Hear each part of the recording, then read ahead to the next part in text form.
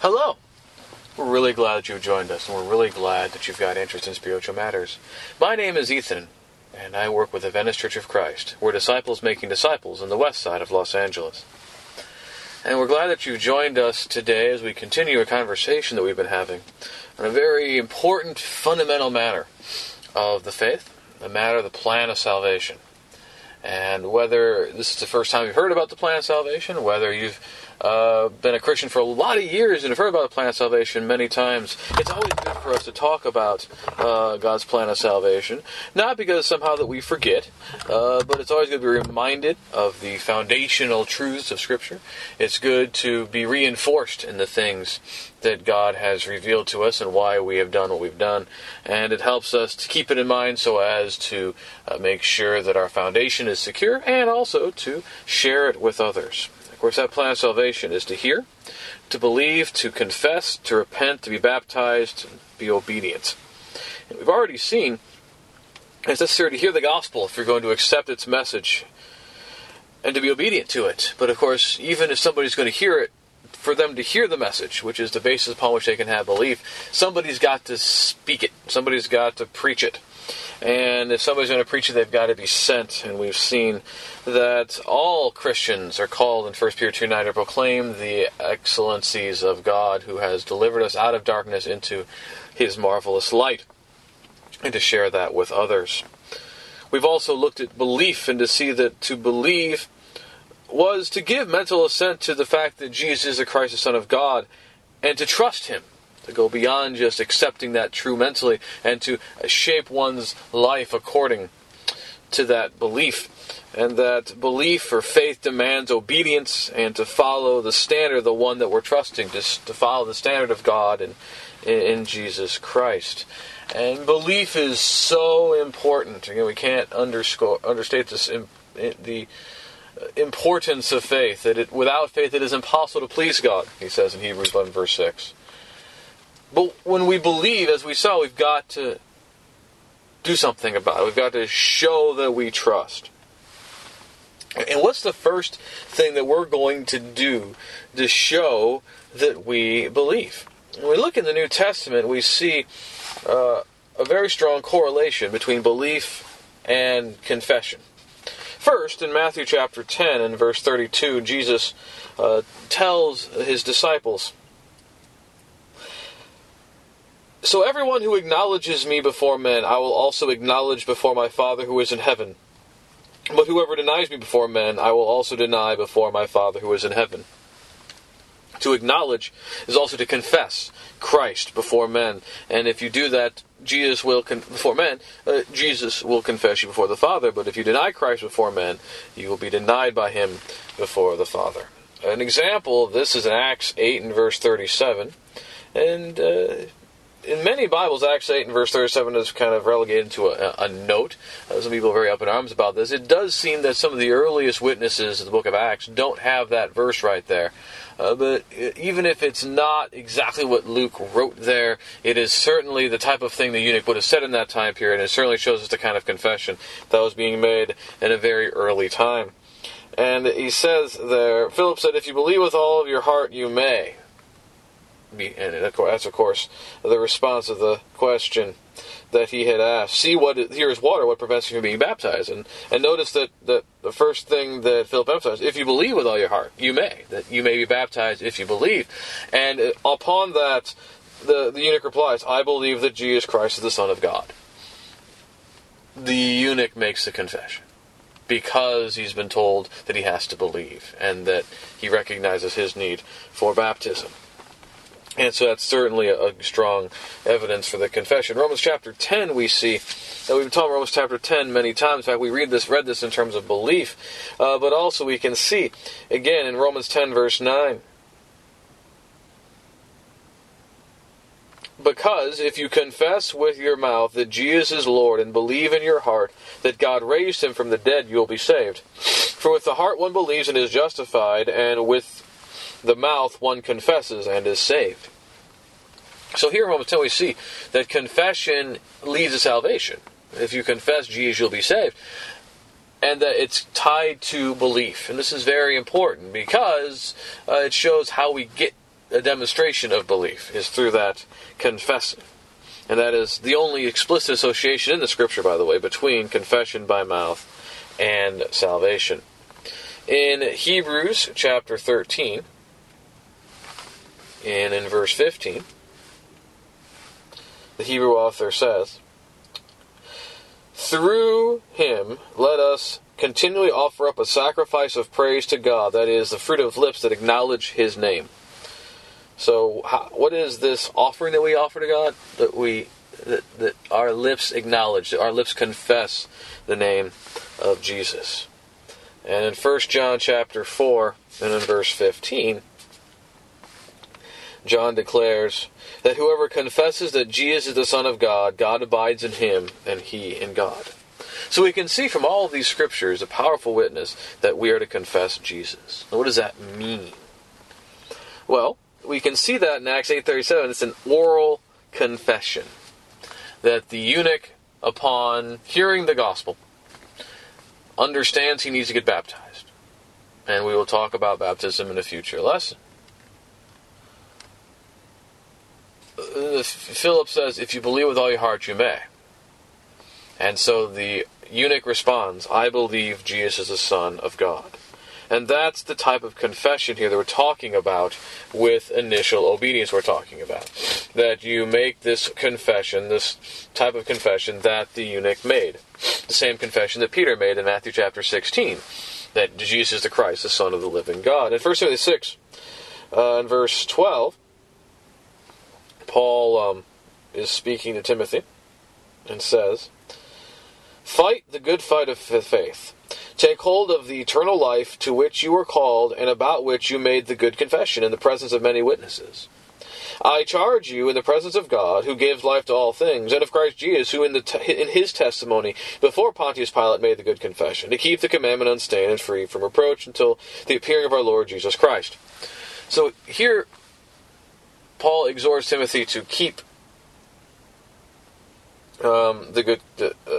to hold the eternal life that he'd been called to which you made about which you made the good confession, the faith that he confessed the good confession. What's that good confession? Well, then he continues on, talking about Jesus and who made the good confession before Pontius Pilate, and that is to say, and believe that Jesus is the Christ, the Son of God, and to confess this before men. Something similar we see in Mark 14 and verse 62.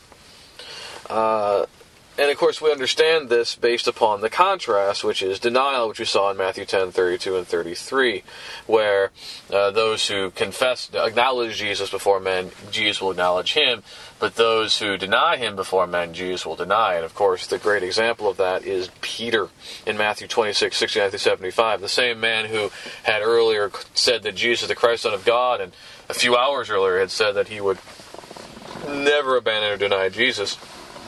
In the heat of the moment, when he was like, "You were with him," and in a moment where he could have confessed Jesus, he instead denied him. "I do not know the man. I do not know the man." He said that 3 times. Now, when Peter was with Jesus and the other disciples, it was very easy to vow and never deny him. But when he was alone and faced with persecution and trial, he utterly denied knowing him. And now, yes, Peter was eventually restored and had opportunities to confess Jesus before others. But that certainly is the danger here, is something that we should take very seriously. Because part of confession is not merely confessing Christ before the witness of fellow Christians. Because that's part of it. And that's the main thing that is involved here in the confessing Jesus. We are confessing that he is the Christ, Son of God. That we are saying that because, again, belief is internal. You can't know what someone believes by looking at him. You can't know what someone believes by doing a physical analysis. The only way you can know what someone believes is because they actually say it. They actually come out and say what they believe. And that's why confession is so important. Confession from the Greek homologeo, to speak the same thing as. So you're speaking the same thing as your belief, and so that's why it's important. But our confession is something that, yes, we do at that initial moment. Yes, we do at the first moment. But it involves a whole lot more than just that. Because we must continually in our lives confess Jesus, even though that means we're going to risk hostility from the world. Peter will, again, as we said, confess Jesus in Acts 4 and 5 before the Sanhedrin, and powerfully confess that Jesus is the Christ who's been raised from the dead. And our confession is something that we need to make manifest in our daily lives, because God is not pleased with quote-unquote Sunday-only Christians, where the only time you know that they're religious is because they go to church on Sunday morning. And so we need to look for opportunities to confess Christ. If we're in a conversation and spiritual things become the topic, will we be willing to present the truth and to stand for it? Or are we going to shrink away or just act like we're just not going to talk about those type of things?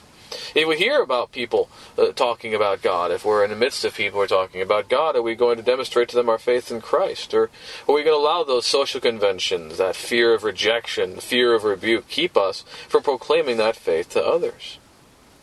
So Paul says he is not ashamed of the gospel, for the power of God is salvation, both for Jew first and also to the Greek, in Romans 1 and verse 16. The reason he was not ashamed is he was willing to tell people about it, even though he knew that it was going to get him into trouble, and it led to him getting stoned and getting beaten and getting imprisoned. He still proclaimed Jesus as the Christ. And so, that is why we must do what we can to confess Christ before men. And so we need to confess Christ before men in our words, but we also need to recognize that our deeds also say a lot. And the reason that we talk about this is, yes, confession is a matter of words in terms of what we've talked about with initial salvation. We talk about confession in general, we talk about confession very easy, as we said, to focus on the words, because that's what's involved. But we have to remember that a confession is a communication, and we also communicate in how we act. Because we can confess or deny Christ by how we act and how we live. Just as God is not pleased if we profess Christ among saints and deny Him before men by words, God's also not pleased if we act one way around the Christians, but then act differently in the world. In 1 Peter 2 and verse 12, our conduct among the Gentiles is to be honorable. In 1 Peter 2 and verse 16, Peter here has some great wisdom for us in how we're to live our lives. He says that the will of God, that by doing good, in verse 15, should put to silence the ignorance of foolish people. Live as people who are free, not using your freedom as a cover-up for evil, but living as servants of God. Honor everyone, love the brotherhood, fear God, honor the emperor. So we're supposed to not cover up evil by our liberty, but to use our liberty to serve God. That our conduct can have a very positive impact on others, as he had said back in verse 12. That our conduct among the Gentiles is to be honorable, so that when they speak against you as evildoers, they may see your good deeds and glorify God on the day of visitation. And that's, of course, the whole idea of you're the salt of the earth, you are the light of the world in Matthew 5:13 through 16, is that our conduct can absolutely have a positive impact on others. And in our world today, people are much more interested to see what we're doing than what we're saying. It does not mean that what we're saying is unimportant, but we're not going to get a hearing for what we're saying until they can see that we're doing the things that we say. And if we do the work of God and help those in need, and by being a light in the world, others will be prompted to give God the glory. But if we're not doing what we're supposed to be doing, and our deeds are not confessing, but in fact denying or rejecting the things that Jesus has taught, then we're giving those who are against God reason to blaspheme. And that will not go well for us. So our confession is very important. We need to also keep it clear that when we're talking about confession here, we're not talking about confession of sin. Some people have taken confession to mean that. In 1 John 1 and verse 9, there is a time for confession of sin in our lives as Christians. But that's not what's under conversation here. Because the confession is not that you've sinned. That's not really a confession, that's just a recognition of reality. The confession is Jesus is the Christ, the Son of God. That's what Peter confessed in Matthew 16, that's what the eunuch confessed in Acts 8, that's most likely what Timothy's confessed in 1 Timothy, and that's what we need to confess. We begin that confession when we come to belief in Jesus, and before witnesses we say, I believe that Jesus is the Christ, the Son of the living God. And then we make good on that confession by taking opportunities we're given to tell people about Jesus and to show what it means to be a follower of Jesus. So that is why confession is necessary for salvation and why confession is associated with belief. So, okay, you believe, you are to confess. You confess that Jesus is the Christ, the Son of God. You confess that which you believe. Now what? Well, you've just confessed that you believe that Jesus is the Christ, the Son of the living God. So now how are you supposed to live your life? When we talked about belief, we recognize that belief is putting trust in the one that we have believed in. So if we believe that Jesus is the Christ, we're saying Jesus is King, that's Jesus is Lord, Jesus has power, and that means I do not. And if Jesus has that power, it means we are supposed to do what he says. And that begins first and foremost with confession, as we said, because you now actually say the things you confess, and it flows naturally in to the next aspect, which is repentance. In Matthew chapter 4 and verse 17, Matthew summarizes the proclamation of the gospel of the kingdom as repent, for the kingdom of heaven is at hand. At the end of the Gospel of Luke, in Luke 24, 46 to 47, Jesus in the resurrection says to his disciples, "Thus it is written that the Christ should suffer and on the third day rise from the dead, and that repentance and forgiveness of sins should be proclaimed in his name to all nations, beginning from Jerusalem." And so again, that emphasis on repentance. In Acts 2:38, when Peter has just preached to the Jews on the day of Pentecost, explaining what was going on with the outpouring of the Holy Spirit in light of Joel 2, explaining that this Jesus whom they had crucified, God had raised from the dead. He reaches his great moment, the climax, that God has made this Jesus whom you crucified, both Lord and Christ. And all of these Jews are cut to the heart, and they want to know what they are to do. And Peter says, what do you do? Repent and let each of you be baptized. He focuses, first thing to do is to repent. In Acts 17 and verse 30, Paul, when talking to the Greeks in Athens, says that God has overlooked the times of ignorance, but now calls upon all men everywhere to repent, because the day of judgment is coming, which we have the assurance of because he has raised his Son from the dead. And in 2 Corinthians chapter 7 and verse 10, Paul provides a bit of an explanation about the nature of repentance that's important for us to keep in mind. For godly grief produces a repentance that leads to salvation without regret, whereas worldly grief produces death. So he's hoping that they're having a godly grief, which leads to repentance, and not the worldly grief that leads to death. We were talking earlier about Peter. Peter had a godly grief when he denied Jesus. He repented, and he no longer denied Jesus. Judas had a worldly grief. He felt guilty for having handed over the Son of God and betrayed him to the Jewish authorities, and because of that he went and hung himself. So it's a very vivid demonstration there of what it means to have godly grief versus worldly grief. And that's an important thing to keep in mind there, is the idea of grief. Because what is this repentance thing about? What does that word repent mean? Well, in English, repentance means sorrow for anything done or said, the pain or grief which a person experiences in consequence of the injury or inconvenience produced by his own conduct, according to Webster. So in there you see their grief. And you see that here very clearly in 2 Corinthians, the idea that godly grief leads to repentance. That repentance is a realization of how badly we've screwed up. And that's certainly there. Now, in English, repentance therefore really means I'm sorry. Sorrow and grief and regret for past behavior. And this is in the Greek word, as we can see from 2 Corinthians. But the Greek word goes beyond that. And this will be very important to keep in mind, because a lot of times people will just limit repentance to just saying, I'm sorry for what I've done wrong. But that's not what it is strictly in the Greek, because the Greek is a much more expansive idea. The Greek word is metanoeo. Literally mind-changing. It's to change one's mind, according to Thayer, to repent, to change one's mind for the better, heartily to amend with abhorrence one's past sins. And that's why some newer translations are going with change your heart and mind for repentance. And that's clunky. I understand that, but it really communicates what the idea is in repentance. we are to express sorrow for our past sins, that we are to be ashamed of the conduct we participated in the past, according to Romans 6. But that's kind of the minor chord in repentance. The major chord in repentance is to change one's life. Okay, what I did wrong was wrong in the past. So now what? It's not just saying, well, this needs to be gotten rid of. It certainly does that, but also fills in what needs to be done. That we're to change our minds, that we're supposed to go toward the way of Jesus. So in the scheme of the plan of salvation, repentance is the point at which we make the mental commitment to no longer walk in the past, futile ways of sin, but to serve God and to work righteousness in service to God.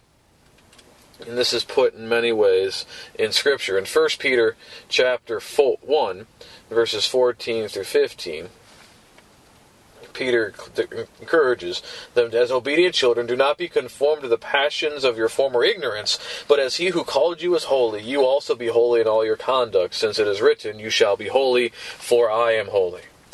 We mentioned Romans 6. We'll certainly a lot to talk about in terms of baptism, but even when it comes to repentance, Romans 6, beginning in verse 20, Paul says that when you were slaves of sin, you were free in regard to righteousness. But what fruit were you getting at that time from the things of which you are now ashamed? For the end of those things is death. But now that you have been set free from sin and have become slaves of God, the fruit that you get leads to sanctification and its end, eternal life.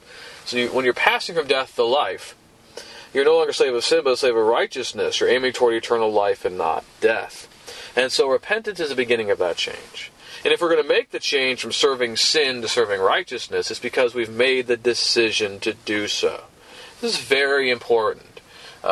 We don't change our deeds and have our mind follow. A lot of times, that's why there's that idea in the culture, you have to fake it till you make it. That a lot of times you have to have the thoughts. And that's why Jesus says in Mark 7 that you're not defiled by what goes in you, what comes out of you defiles, because out of the heart of a man comes all those things. That you don't do what you do until you've thought it and felt it.